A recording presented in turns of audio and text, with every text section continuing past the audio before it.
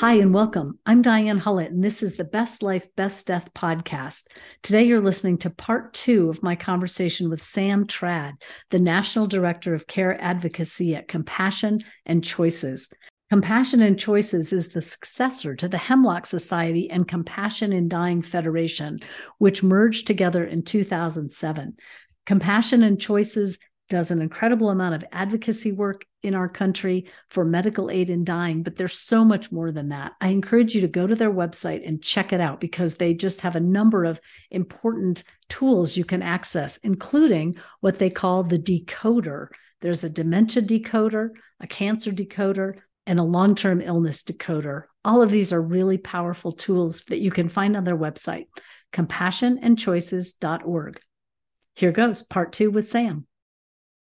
So I'm back with Sam Trad, and she's working with Compassion and Choices. And I'm really excited for part 2 of our conversation. Hi, Sam. Hi. So I thought I'd start us off with a quote from our colleague, Kim Mooney, who I interviewed back in January. And Kim said, changing medical practices and law in America takes a lot of thought, action, and education. Starting with skillfully introducing legislation, to knowing how to help an idea get traction, to understanding how to educate all the audiences that are impacted, it is a long, complex road.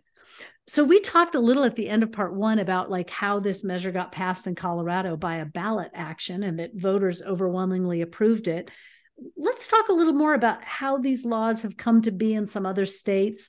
I love your kind of call to action, hey, Compassion and Choices needs volunteers. Let us know how you want to get involved. That's, I think, wonderful. So tell us a little bit more of state by state. Sure. I think one of the most interesting states is Montana. So Montana's law passed because of a state Supreme Court decision, which you can also read about on our website. The state Supreme Court in Montana basically said that you can't prevent a doctor from helping their patient to peacefully end their suffering.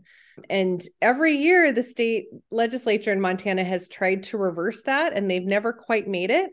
We've worked really hard to preserve that law in Montana, but it is getting harder and harder each year. And I don't know if we're going to be successful this year, but we are trying. So if you live in Montana, please sign up and help us to protect the law in Montana. In every other state, we've passed it through the state legislature. And in some states, it's taken decades. In Hawaii, it took us 20 years to pass. In California, we had the incredible help of Brittany Menard, who you may have heard of. Brittany was a 29-year-old woman who had brain cancer, glioblastoma, and she made a video that went viral about how she didn't want to have to suffer at the end of her life. And she was living in California, and she actually moved to Oregon to access their law. And she was really upset that she had to uproot her entire life. Already, she had tried everything she could to extend her life. And when it was clear there were no other treatment options that made sense for her, she moved to Oregon. And her husband, Dan Diaz, continues to advocate on behalf of Brittany. And Brittany really helped us in California because, again, those personal stories are so moving. It helps people understand in a far stronger way than data and numbers does how important it is to have the full range of end-of-life options. And Brittany was just incredible. She was so powerful in telling her story. So powerful. One of the first books I read on this subject was This is Assisted Dying, a doctor's story of empowering patients at the end of life. Stephanie Green, she's a Canadian physician. And I think it's really interesting that Canada has a very different approach than the US. So we can get into that or not. But one of the things I loved about this book, Stephanie's a beautiful writer, or I guess I should call her Dr. Green, is a beautiful writer. And she tells these very personal anecdotes of her patients, her first patient, some of her other patients, what they were going through that led them to come to this decision. And some of them come to the decision to do the deed, drink the potion and have medical aid in dying. And actually in Canada, it's possible for her to also do an IV and inject the medicine. So that was really interesting to me. And then she also talked about a couple of patients who hoped to qualify and no longer qualified for various reasons, and the pain of those situations. But there was something about that, hearing those really moving specific anecdotes of people, that I found really moving in the book. Yeah. So, yeah. Well, a couple things on that note. I also would encourage everybody who's listening to talk to your primary care provider, your doctors, about what you want at the end of life. A lot of doctors, they see death as failure. And of course it isn't, because we are all going to die. Death is not failure. Having a bad death is the real failure. But it is so hard, especially I think for older doctors, to really understand why it's so important for people to have this option. So similar to legislators, but for very different reasons, it's important to share your personal story with your doctor to help them understand why it's important for you to have this option, and also to educate them. A lot of doctors don't understand how our law here in America works. And in America, you have to actually ingest the medication yourself. There's no assistance. And in fact, calling it, because some people call it suicide, but that can be really offensive to some people. And it's not. The people who to qualify for medical aid in dying, who want medical aid in dying, they do not want to die. They just don't want to suffer at the end of their life. So I encourage everyone. I've had that conversation with my doctor, and he was blown away. I told him I'm not sick, but if I were, would you support me in this option? I live in California. It's legal here. This is how it works. And again, we have resources on our plethora of a website that you can take to your doctor to help them understand, what the law is. And he said, yes, he would support me, because for me, it's a values thing too. I didn't want my primary care doctor to be someone who thought they knew better than me about my end of life. And that's just my personal preference. Yeah. Oh, I really want to underscore this. So you brought this to your doctor to actually find out if your doctor was a good fit for you. And I think it's really important to underscore what you just said. On the Compassionate Choices website, there are resources that will help you to talk to your doctor or family members about this. And I think, it's so complicated because the website is such a beautiful, complex website. And I really think I encourage people to take some time with it, because, like, for example, the dementia pieces that we were talking about in part one, I kind of had to drill down into that to find those helpful values prioritizing quiz kind of things. But when I found them, it was so eye-opening. I was like, what a resource to share with people. So take your time with this Compassionate Choices website, because I think there are enormous resources there that will help you have conversations with professionals and with family members, and think for yourself too. Yeah. And, I want to talk too about euthanasia, and because we get asked all the time, well, why can't we have medical aid in dying for people with dementia? Why can't we have it? So there's a couple reasons. One is it's really a safeguard in the law to make sure that the person's mentally capable of making medical decisions. They need to understand what they're advocating for when they're advocating for it at the time. And the other part is, it is so hard to pass these laws the way they're written for people. Like I said, there's 13 steps. You have to be mentally capable of making decisions. You have to be able to self-ingest the medication. You have to be terminally ill with 6 months or less to live. New York has not passed this yet. We have a huge campaign in New York that we have been waging. We have the best campaign director. And, even in New York, it is so hard for them to pass this really very conservative law for end of life. So it's just, I don't see anything outside of what we have right now passing in any state in America anytime soon. But also, this hasn't been tested, and it is a really important safeguard that the person's able to advocate for what they want at the end of life. Now, again, there's a lot of other compassionate end of life options for people with dementia. Something we don't talk about a lot is stopping eating and drinking. There's voluntary stopping eating and drinking, and then you can also put it in your advanced healthcare directive if you have, you get to a certain point at the end of your life that you can choose. And, it sounds, when somebody stops eating, it feels like it's compassionate to force feed them, right? It feels like it's compassionate to force someone to drink, because how could you, let them suffer? But really, your body is naturally shutting down. And again, if you document this, you let your healthcare proxy, your loved ones know, it can be a really beautiful, compassionate end of life options. You want to make sure you have palliative care, that your pain is taken care of, but you can stop eating and drinking. My grandmother did this.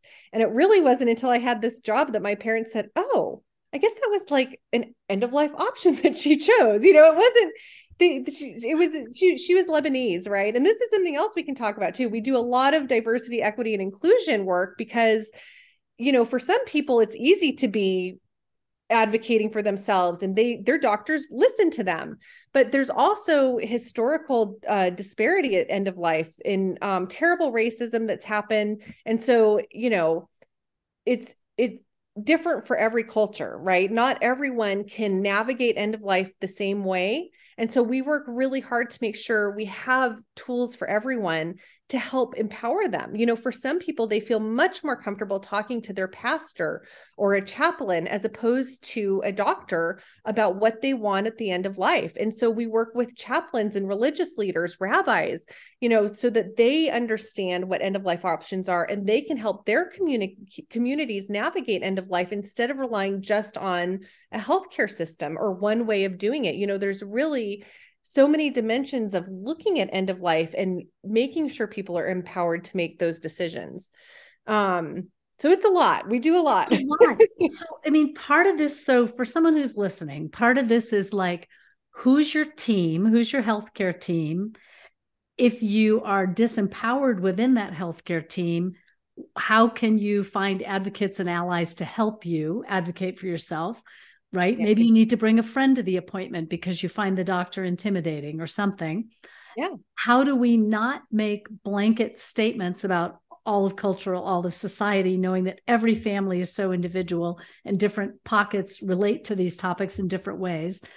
And how do we be proactive about this, which I think is what you and I are bottom line both saying, is how do you have some level of conversation and reflection within yourself that says, if I think about these things, if I educate myself, if I talk to my spouse or friends or children or family, it will make this go a little more smoothly. That's, I think, the bottom line. And what I love about Compassion and Choices is I feel like you're essentially giving people tools to help support those conversations. That's like your job. And then, and that's almost like curriculum and education. And then the other job of the organization is this big picture. How at the broader macro levels do you pass laws that make it possible for people to have choice? It's such an interesting, it's kind of interesting that both of those things stayed within one organization, because they almost could be two different organizations, right? Yeah. Yeah. Well, we have a sister organization, Compassion and Choices Action Network, that really does more of the legislative work. But again, it's a sister organization. So we work in tandem. Right. But yeah, it's interesting. And also working with doctors, nurses, and social workers. We do a lot of continuing education credits and peer-to-peer education. So doctors talking to doctors about cultural competency. How do you really hear your patient, no matter who they are, and, respect them and meet them where they're at, and doing that also with nurses and social workers. But again, peer-to-peer, doctors talking to doctors, nurses talking to nurses, having continuing education credits for it. It's a lot of work, but it's great. It's exciting. And I think it has to be this way. It can't just be public education or just working with doctors or just legislators. All of it all is so important for systems change and helping change the system, change the culture. Our goal really is to change the culture to feel more comfortable in talking about death and making sure people have the death they want. And we compare it to the birthing movement a lot, actually. For a while there, a woman would get strapped down, her partner couldn't be in the room with her, you had to do what the doctor said. And now fast forward to today where, people have 20-page birthing plans, right? You can compare it to a 20-page advanced healthcare directive. And just like in birth, it doesn't always go the way you think it's going to go, right? So having somebody advocate for you. Right. But you can make some plans, you can lay them out so that you have explained how you hope it will go, even though you have to be a little flexible in the moment, right? Yeah. Yeah. And I love the way you're talking about, like you're talking like at the biggest, broadest level, systems change. How do we improve our experience of death as a society and a culture? Mm-hmm. And then you're also talking like at the personal level, how does one individual articulate their needs and express those needs and share those needs and hopefully get them met to some degree? Yeah. So that's a pretty broad range, and everything in between, right? Which is everyone who interfaces with that patient, Yeah. One of my favorite volunteer projects we do is we train volunteers to do outreach to hospices, and we work with them to find hospices in their region. So they could even interview the hospices for themselves or their loved ones, or they can do it as a Compassion and Choices volunteer.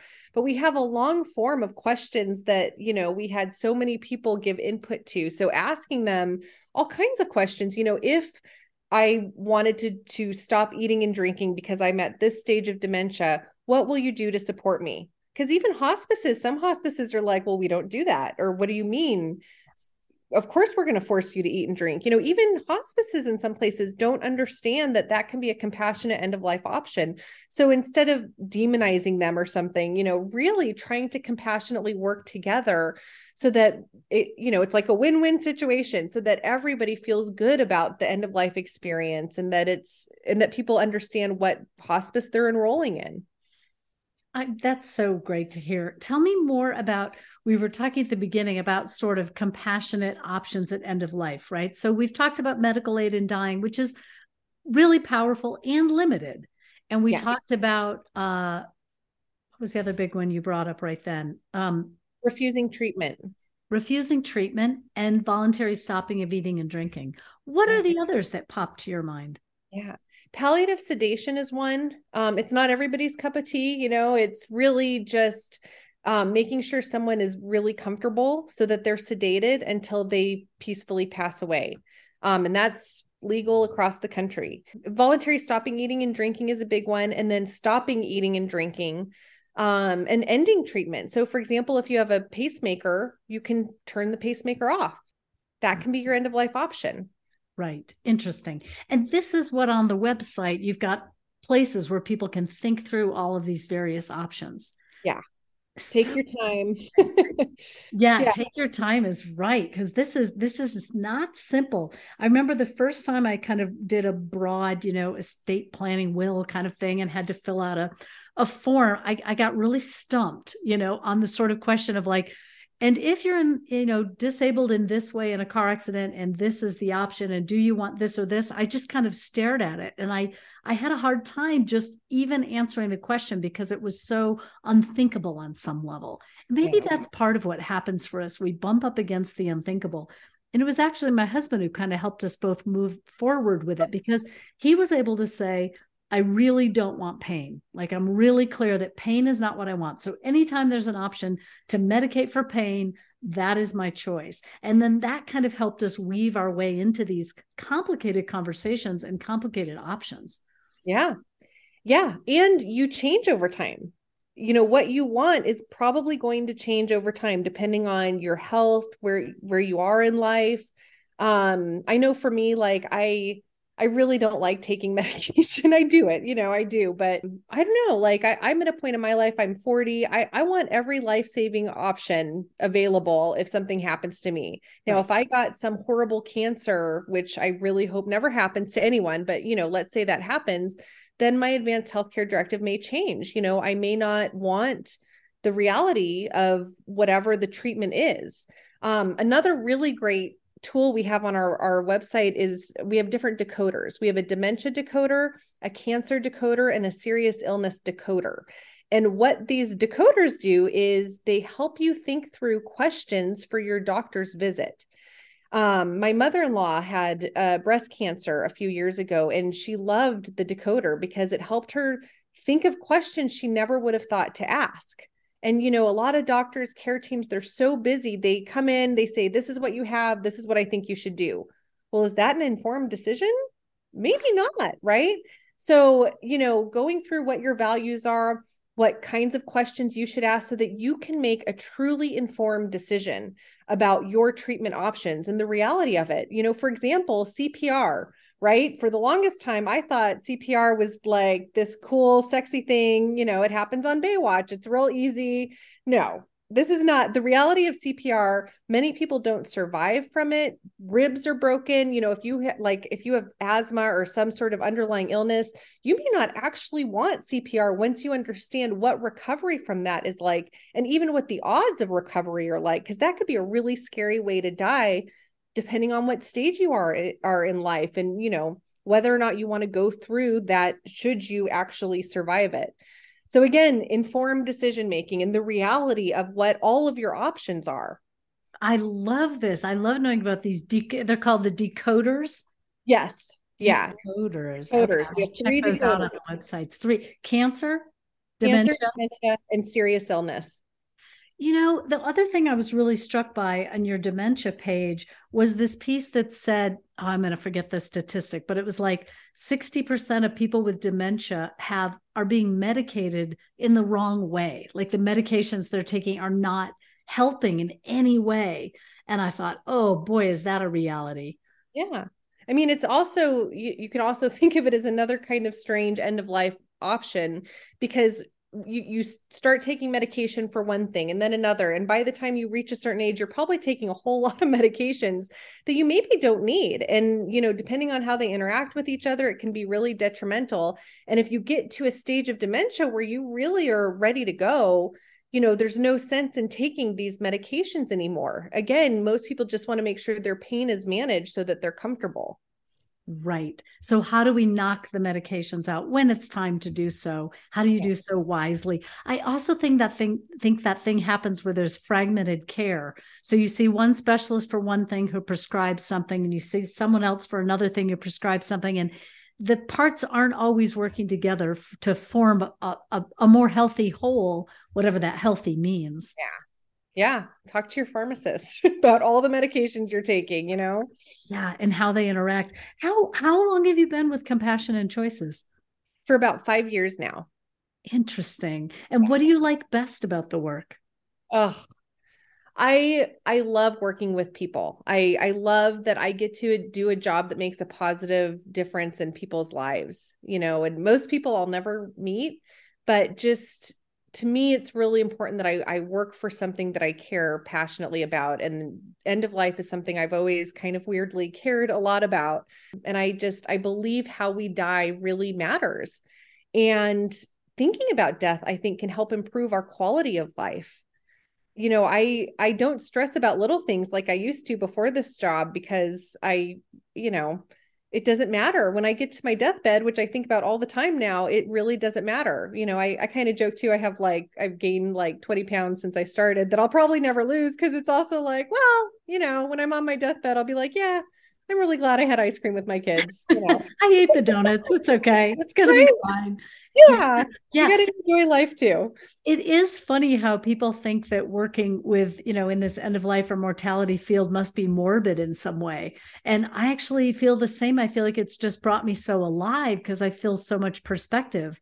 And when there's an accident I hear of, or somebody dies suddenly of a heart, a young person I know just died of a heart anomaly that was undiagnosed. And you feel that poignancy and that tragedy, and you think, well, it could have been me. Therefore, am I really going to stress about, some little thing that I'm fussing about in my head? So there is great perspective that comes that then does bring a lot more simplicity and joy in how I'm living my day-to-day life. Yeah. Yeah. Well, I think Compassion and Choices is just such an amazing advocacy place, and not only advocacy, but also education. And I didn't know as much about it as I should have before today. So I'm really happy that we talked. Thank you so much. Thank you for having me on, and thank you for your podcast. I'm really grateful for it. These conversations are so important. I think it's a great way to easily listen to something that's sort of 20 or 25 minutes. And if it's like women like you and me, we talk really, really fast. So there's a lot to get in. To me, it's an easy way to take in conversation and just kind of get the wheels turning about what we might be able to do. So I think we've left people with some interesting action steps. I think going on the Compassion and Choices website, checking out some of these decoders, either for yourself or for a loved one. I think that thinking about being a volunteer, if you're in a state that has a medical aid in dying kind of process that you might be interested in being a part of, power to you. And if that is not your cup of tea because of your faith or your belief system, I totally respect that too, because I think it's a very personal choice. And I think it comes down to, do we have choice? Is a limited number of people controlling the choice of everyone? Yeah. Yeah. And we are not trying to push medical aid and dying on anyone. We have volunteers who don't care about medical aid in dying. They care about our dementia work. So they volunteer with us for that. We have a big tent where we want everyone to be able to have the end of life they want, whatever they want. I love it. Well, thanks so much, Sam, for joining me. Yeah, thanks for having me. Thanks so much for listening to the Best Life, Best Death podcast with Sam Trad. She works with Compassion and Choices, and you can find out more about their work at compassionandchoices.org. You can find out about the work I do at bestlifebestdeath.com. Thanks so much for joining us.